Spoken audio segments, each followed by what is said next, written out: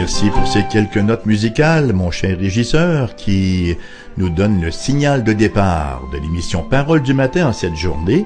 Bonjour et bienvenue à tous et à toutes, ici Raymond Perron. Nous vous souhaitons une belle journée à nouveau, une belle journée de vie, cette vie que le Seigneur nous prête.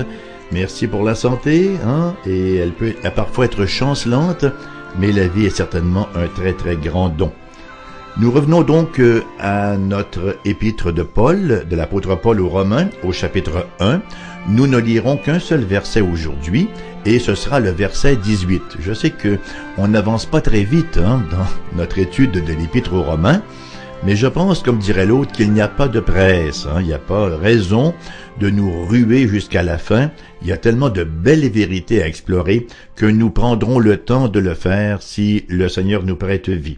Donc, Romains 1, verset 18, où nous lisons « La colère de Dieu se révèle du ciel contre toute impiété et toute injustice des hommes qui retiennent injustement la vérité captive. » Je ne veux pas être trop critique là, ce serait maladroit de ma part et loin de moi l'idée de vouloir être plus critique que faire ne se faut, mais la prédication de l'Église d'aujourd'hui est déficiente à bien des égards.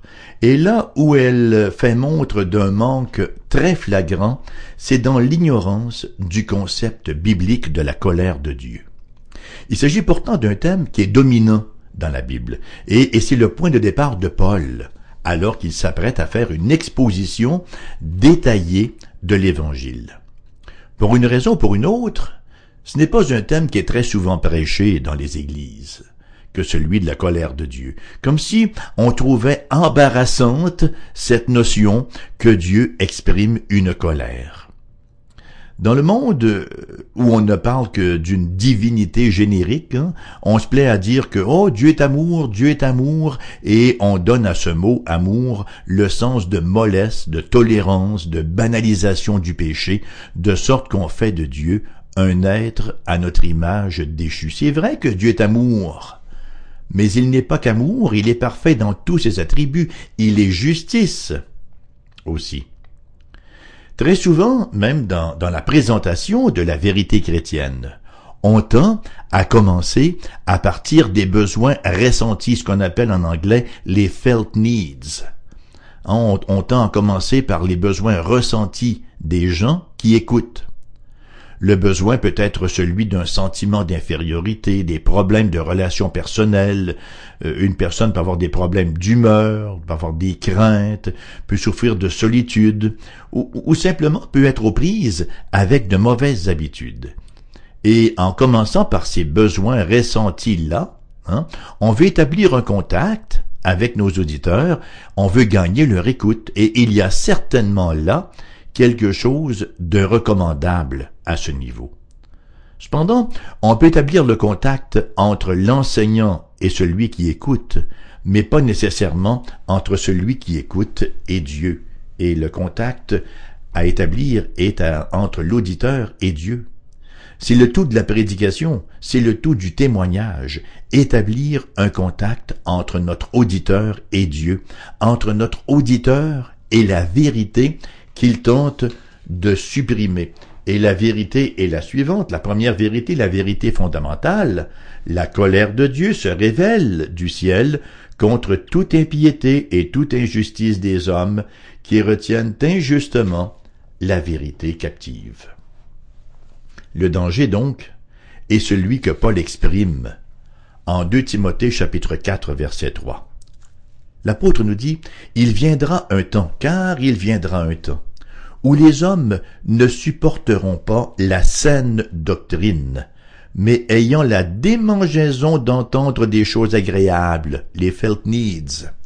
Ils se donneront une foule de docteurs selon leurs propres désirs, détourneront l'oreille de la vérité et se tourneront vers les fables. » Et ce que leur démangeaison, ça c'est fin de la citation, ce que leur démangeaison d'oreille réclame, c'est qu'on leur parle des besoins qu'ils ressentent, non pas de ce dont ils ont vraiment besoin. Voici ce que je ressens, voici ce dont j'ai envie, parlez-moi de cela. Ne me parlez pas de quelque chose d'objectif qui n'a rien à voir avec mes toasts le matin. Voyez-vous? Les gens sont centrés sur eux-mêmes. Et la panacée, là, c'est que je me sente bien. I need to feel good about it. Comment est-ce que je me sens? Je me sens pas bien. Est-ce que quelqu'un peut faire en sorte que je me sente bien? Je veux bien me sentir. Les sentiments, ce n'est pas une fin en soi. Les sentiments doivent être la conséquence de quelque chose d'autre, hein? Alors, les gens veulent qu'on leur parle selon ce qu'ils ressentent plutôt que ce dont ils ont véritablement, fondamentalement besoin. Une autre façon de présenter l'Évangile, c'est en faisant toutes sortes de promesses. Alors là, on nous offre une carotte pour attirer le lapin. Hein? Mettez une carotte devant le lapin et il risque de suivre la carotte, même au péril de sa vie. Alors là, on présente une récompense à l'auditeur si seulement il accepte Jésus. Et dans cette perspective-là, devenir chrétien représente un moyen d'obtenir quelque chose, comme lorsque j'étais maître de cérémonie, quand j'étais annonceur de radio il y a plusieurs années, on arrivait dans une salle et on disait « Voulez-vous gagner des prix? » Oui, oui. Vous voyez? Le moyen d'obtenir quelque chose. On va leur présenter l'évangile de la prospérité, l'évangile de la santé, l'évangile du bien-être émotionnel, etc., etc.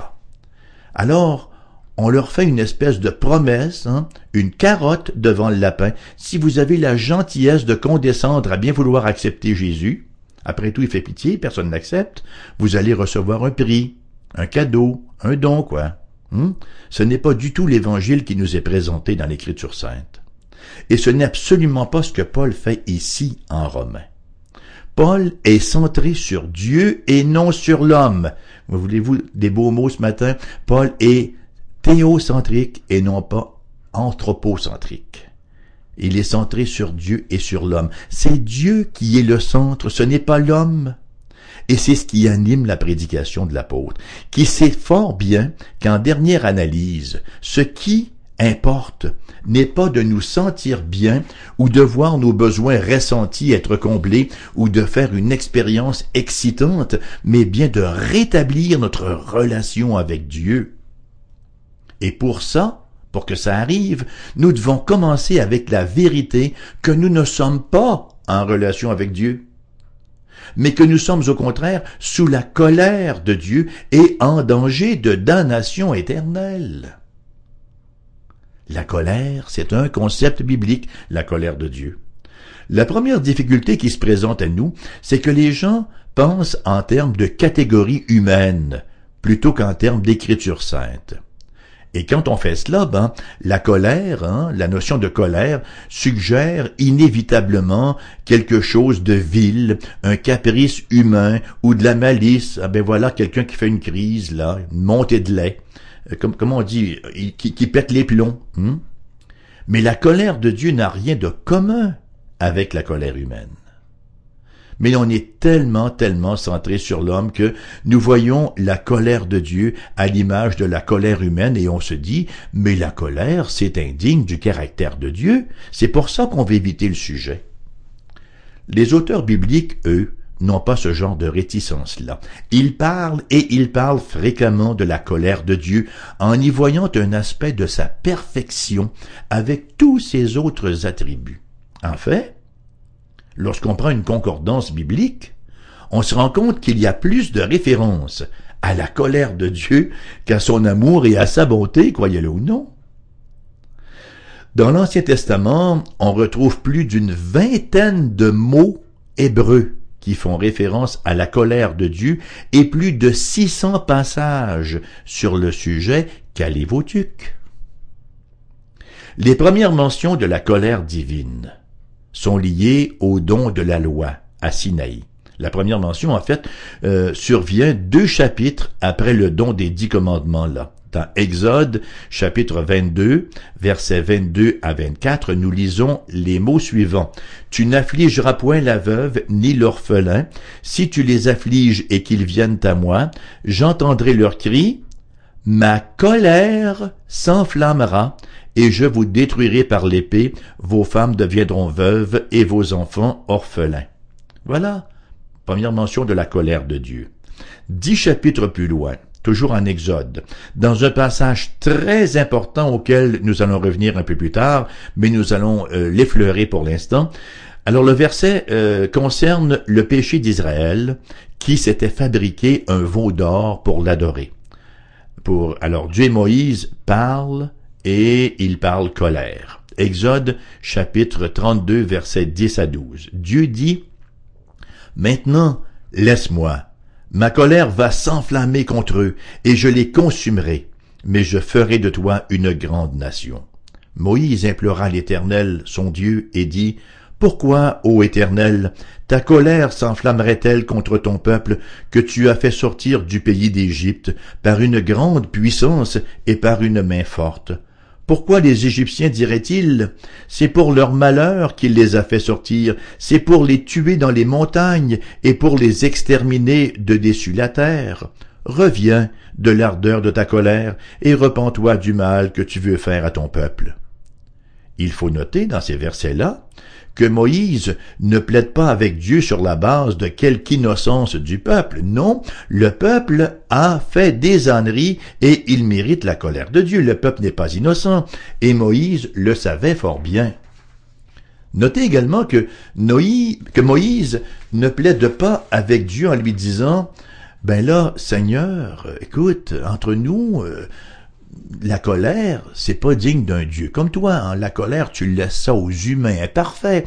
Mais toi qui es un Dieu parfait, tu peux quand même pas te mettre en colère. » Non, l'argument de Moïse repose sur le fait que le jugement de Dieu, la colère de Dieu, et la manifestation de la colère, c'est le jugement de Dieu, serait mal compris et que son nom serait déshonoré parmi les païens. La colère divine, vous savez ce que c'est? C'est le saint dégoût. Un dégoût saint de Dieu contre ce qui est en contradiction avec sa sainteté. Et c'est cette description que nous avons ici en Romains. La colère de Dieu se révèle du ciel contre toute injustice des hommes qui retiennent injustement la vérité captive. Donc, dans cet épître, Paul fait référence à la colère de Dieu. Vous savez à combien de reprises? À 10 reprises. 10 reprises. Cette colère décrit le fait que la ferme et effrayante haine de Dieu de toutes les méchancetés continue à monter et culminera un jour dans la condamnation éternelle de tous ceux et de toutes celles qui ne sont pas justifiés par la justice du Christ. Romains chapitre 1 verset 17 de dire: « Le juste vivra par la foi, mais ceux qui ne vivent pas par la foi ne vivront pas, ils périront. » Ainsi, en Romains 2,5, Paul peut écrire: « Mais par ton endurcissement et par ton cœur impénitent, tu t'amasses un trésor de colère pour le jour de la colère et de la manifestation du juste jugement de Dieu. » Mais ce n'est pas seulement une question de colère qui s'accumule pour une manifestation au dernier jour. Il y a aussi une manifestation présente de la colère, ce que Paul semble signifier ici dans son écrit au verset 18, que je vais relire: « La colère de Dieu se révèle du ciel. » On note que le verbe est au présent. Comment comprendre cette affirmation-là? Paul fait simplement mention de la tendance inhérente du mal moral à produire la misère. Et c'est d'ailleurs ce qu'il va développer dans le reste du chapitre, alors qu'il parle d'une descente morale de la race humaine qui a abandonné Dieu. Dieu livre l'humanité à ses passions. Voyez, comment est-ce que Dieu opère un jugement sur le péché? En livrant la personne à son péché. Dieu livre l'humanité à ses passions, à son péché, ce qui résulte en une grande, grande misère. Une misère qui s'accroît constamment.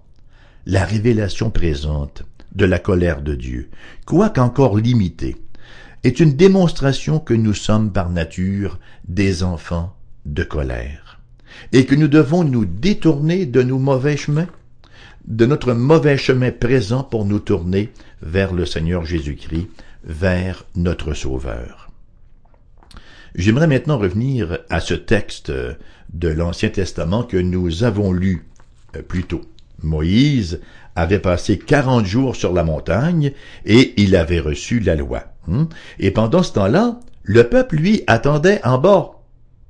Et le peuple, on le sait, nous faisons partie du peuple, nous ne sommes pas toujours des vertus, des modèles de vertu de patience. Alors le peuple est là d'attendre, ça fait 40 jours que Moïse est disparu.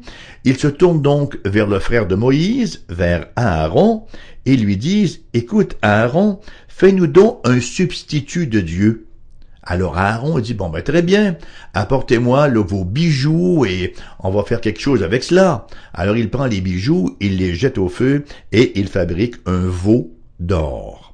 Bon, ça avait son pesant d'or au niveau des hommes, mais ça valait pas cher la tonne aux yeux de Dieu. Sachant ce qui se passait dans la vallée, Dieu interrompt sa rencontre avec Moïse pour dire à ce dernier ce que le peuple faisait et pour renvoyer le peuple vers Dieu, pour renvoyer Moïse plutôt vers le peuple. C'est une situation qui ne manque pas d'ironie. Dieu vient tout juste de donner les 10 commandements qui commencent ainsi. À Exode chapitre 20, verset 2 jusqu'au verset 6, nous lisons ce qui suit. « Je suis l'Éternel, je suis Yahweh, ton Dieu, qui t'ai fait sortir du pays d'Égypte, de la maison de servitude. Tu n'auras pas d'autre Dieu devant ma face. Tu ne te feras point d'image taillée, ni de représentation quelconque des choses qui sont en haut dans les cieux, qui sont en bas sur la terre et qui sont dans les eaux plus bas que la terre. Tu ne te prosterneras point devant elles et tu ne les serviras point, car moi, l'Éternel ton Dieu, je suis un Dieu jaloux qui punit l'iniquité des pères sur les enfants jusqu'à la 3e et la 4e génération de ceux qui me haïssent et qui fait miséricorde jusqu'à 1000 générations à ceux qui m'aiment et qui gardent mes commandements. » Et pendant que Dieu donnait ces paroles-là, le peuple qu'il venait de délivrer de l'esclavage d'Égypte faisait précisément ce qui était défendu. Oui? Tu n'auras pas d'autre Dieu devant ma face. Il y a un seul Dieu, le seul être devant lequel nous sommes autorisés à nous prosterner pour le prier, pour l'adorer, pour lui offrir nos louanges, nos actions de grâce et nos intercessions, c'est Dieu. Dieu lui dit, tu ne te feras aucune autre représentation pour te prosterner devant elle. Oublie là toute l'armée de tes statues. Parce que le veau d'or, c'était une statue. Ça représentait une divinité, n'est-ce pas? Dieu dit, c'est une abomination, c'est un péché flagrant au premier commandement. C'est une éclaboussure à ma gloire. Voilà donc que pendant que Dieu donnait ses paroles, donc, le peuple qu'il venait toujours de délivrer par sa grande puissance à Dieu, de l'esclavage d'Égypte, faisait ce qui était défendu. Dieu déclare donc son intention de juger le peuple immédiatement et totalement, et c'est dans ce contexte-là que nous retrouvons, n'est-ce pas, l'intervention de Moïse. Alors, permettez-moi de vous relire Exode 32, versets 10-12. Dieu dit, « Maintenant, laisse-moi, ma colère va s'enflammer contre eux, et je les consumerai, mais je ferai de toi une grande nation. » Et là, Moïse intercède auprès de Dieu en disant, non, ne fais pas cela, parce que ton nom serait blasphémé, ton nom ne serait pas glorifié parmi le peuple, ce serait très très mal interprété par les autres peuples, et c'est ta gloire finalement qui en prendrait un coup. Alors, Moïse descend de la montagne, comme nous l'avons vu, il descend de la montagne pour confronter le peuple. Même au niveau humain, indépendamment là de toute pensée de la grâce de Dieu, uniquement au niveau humain, le péché doit être jugé. Moïse est donc aux prises avec ce problème-là. Comment est-ce que je vais, passez-moi l'expression, dealer, Comment est-ce que je vais régler cette question-là, la question du péché que le peuple vient tout juste de commettre? Comment est-ce que je vais avoir commerce avec ça? Comment est-ce que je vais approcher la question? Alors, il tente de régler la question du péché au meilleur de sa connaissance. Dans un premier temps, il littéralement enguirlande son frère Aaron. Qu'est-ce que t'as fait là, misérable? Pourquoi est-ce que tu as fait une chose comme celle-là? Et là, le peuple voulait que le peuple a mis de la pression, puis bon, je me suis laissé faiblir. Il le reprend publiquement. Premier geste. Ensuite, et là, ça escalade, hein? Il invite tous ceux qui sont restés fidèles au Seigneur à se séparer des autres et à venir à ses côtés. Alors, quels sont ceux qui sont venus? Tous ceux qui composaient la tribu de Lévi, les Lévites. Sur l'ordre de Moïse, ils furent envoyés dans le camp pour exécuter les chefs de la rébellion, de sorte que 3000 hommes furent exécutés ce jour-là. Voyez-vous? On se sépare du péché, dit l'Éternel. Enlevez le mal du milieu de vous. Moïse, bien sûr, a aussi détruit le veau d'or. Comment est-ce qu'il l'a détruit? Il semble pas qu'il lui ait infligé quelques coups de Kleenex par-ci, par-là. Il nous a dit qu'il l'a réduit en poussière, le veau d'or.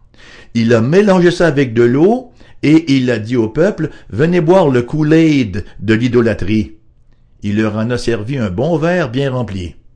Un verre d'eau mélangée avec la poussière de leur faux dieu.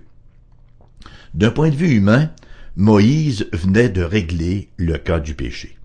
Les chefs avaient été punis, Aaron avait été repris, et l'allégeance du peuple fut, là, à tout le moins temporairement, à nouveau acquise.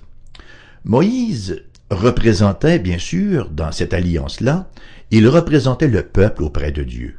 Et la colère de Dieu, elle, n'a pas encore été assouvie. Qu'a fait Moïse? Pendant la nuit, il y a une idée qui lui est venue. Offrir un sacrifice comme l'avaient fait les patriarches dans le passé. Alors nous lisons dans Exode 32, versets 31 à 32, qui suit la portion d'écriture que nous avons lue précédemment, Moïse retourna vers l'Éternel et dit, « Ah, ce peuple a commis un grand péché. Ils se sont fait un dieu d'or. Pardonne maintenant leur péché, et là, attention, sinon, efface-moi de ton livre que tu as écrit. » Qu'est-ce qu'il faisait Moïse ici? Il était en train de s'offrir pour porter le jugement à la place du peuple. Mais Moïse aussi avait besoin de salut, voyez, et il ne pouvait même pas se sauver lui-même, encore bien moins sauver le peuple. Cependant, il y en a un qui a pu procurer ce salut. Il y a quelqu'un qui pouvait, lui, mourir pour les autres. Nous lisons dans l'Épître aux Galates, au chapitre 4, les versets 4 et 5, nous lisons ce qui suit. Écoutez attentivement. « Mais lorsque les temps furent accomplis, lorsque le temps est venu, Dieu a envoyé son Fils, né d'une femme, né sous la loi, afin qu'il rachète ceux qui étaient sous la loi, afin que nous recevions l'adoption. » Voyez, nous sommes tous sous la loi de Dieu. Tous les êtres humains, nous avons tous transgressé la loi de Dieu, tous autant que nous sommes. Personne n'y échappe. Et lorsque les temps furent accomplis, lorsque le temps que Dieu avait choisi est venu, il a envoyé le Seigneur Jésus qui s'est incarné. Il est né d'une femme. Il est venu vivre sous la loi afin de nous racheter, nous qui, pour les croyants là, qui sommes sous la loi, afin que nous puissions recevoir l'adoption et que nous soyons adoptés comme fils et filles du Dieu Tout-Puissant. Cette personne qui pouvait le faire, ce n'était pas Moïse. C'est le Seigneur Jésus-Christ lui-même, le Fils de Dieu. Sa mort était pour ceux qui méritent la colère de Dieu, et sa mort a été pleinement adéquate parce que Jésus n'est pas mort pour ses propres péchés, il était sans péché. Et parce qu'étant Dieu, son action était d'une ampleur infinie. C'est précisément le message que Paul élabore dans cet épître aux Romains. C'est la bonne nouvelle, c'est ça l'Évangile. Mais il ne nous faut pas commencer avec nos bonnes œuvres, puisqu'aucune de nos œuvres n'est acceptable par Dieu pour notre salut. Il nous faut commencer par réaliser que nous sommes l'objet de la colère de Dieu et que nous périrons dans nos péchés à moins de nous jeter sur la miséricorde de celui qui est mort pour des pécheurs, le Seigneur Jésus-Christ lui-même. Chers amis, quel verset important que ce verset 18, qui est comme une espèce de, un prologue, une espèce d'entrée en matière de l'Évangile, car la colère de Dieu se révèle du ciel contre toute impiété et toute injustice des hommes qui retiennent injustement la vérité captive.